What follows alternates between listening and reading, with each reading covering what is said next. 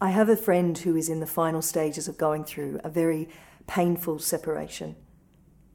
He was reflecting on how the thing that frightens him the most in this whole process is his own ability to shut down, to become cold, emotionless, even to be numb.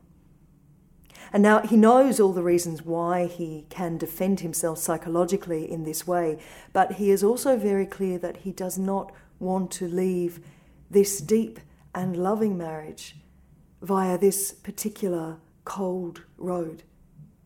No, he wants to leave via the road of the open heart, even though it hurts like hell. In today's story from the Gospel of Luke, we learnt about the lepers, the 10 lepers who are healed and the 1 leper who is made whole. "Your faith has made you well," Jesus said to the one who returns. Interesting.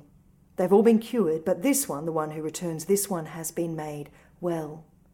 Well from the Old English wheel, abundantly, very, very much, indeed, to be sure. Well from the Old English, to spring, to rise, to gush. So this one has been made well. But weren't they all made well?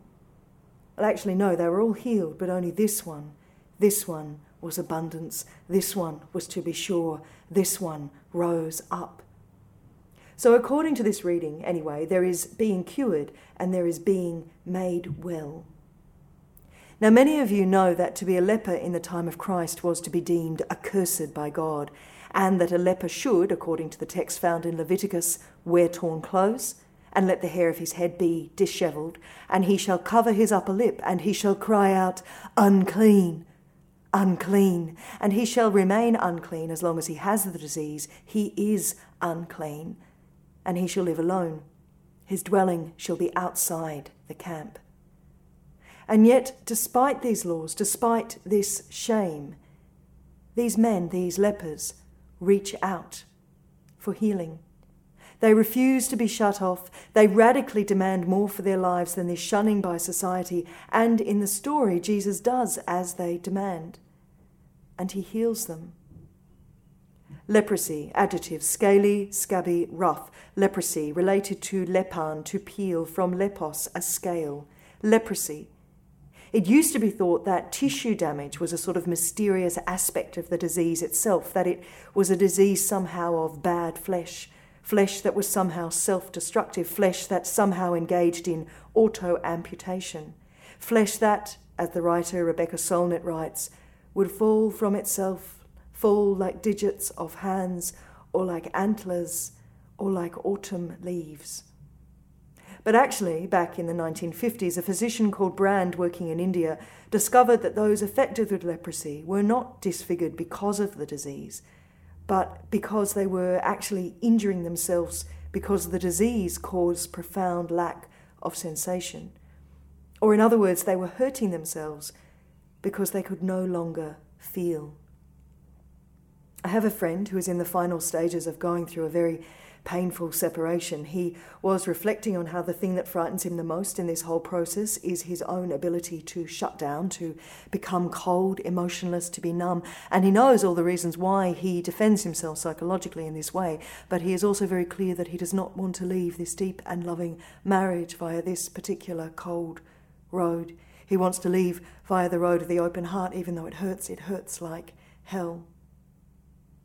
So Brand, for example, discovered that a young carpenter he'd operated on, so happy was he to hold the hammer again that he was oblivious to a splinter on the handle that ate into his palm all day. And another example of a farmer who badly burned his hands in scalding water from the tap but had no idea, and they began to fester and to wound. And feet, Brand found, were even more prone to injury. Sores would arise and then become infected. And in a truly awful discovery, Brand found that for some of his patients, they would experience fingers and toes just vanishing overnight. But then they discovered that these fingers and toes had not just dropped off, but they had been gnawed off by rats. In his book, The Gift of Pain, Brand writes about arriving at the theory that painlessness is the only real enemy for the leprosy sufferer. Leprosy silences pain, and further damage comes about as a side effect of this painlessness.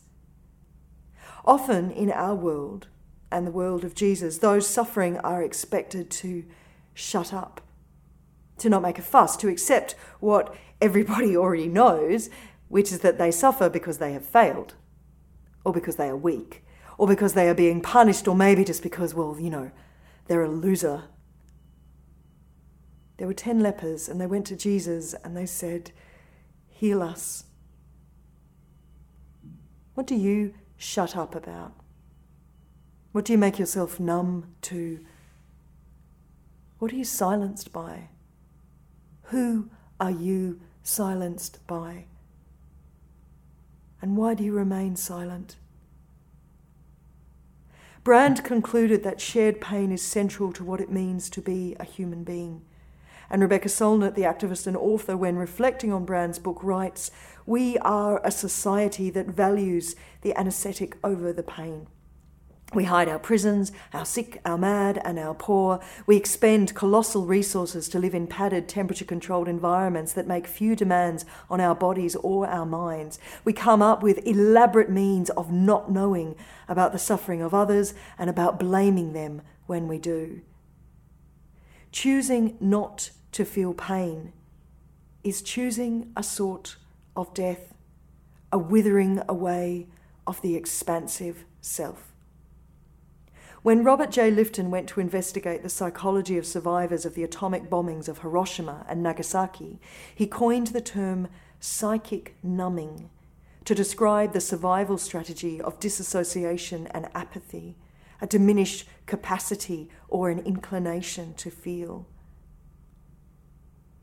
And of all the things that Jesus encourages us to be and to do, one of the core messages surely is that we must wake up, and that we must feel, and that we must be present to the self and to the other and to the world and to all those who suffer. And so that instead of turning away from pain or shutting down from pain, I have a friend who is in the final stages of going through a very painful separation, and he was reflecting on how the thing that frightens him the most in this whole process is his own ability to shut down, to become cold, emotionless, to be numb. Instead of shutting up and turning away from pain, we do what we can. And we heal where we can, and we ask for help when we can, even though it hurts, even though it hurts like hell.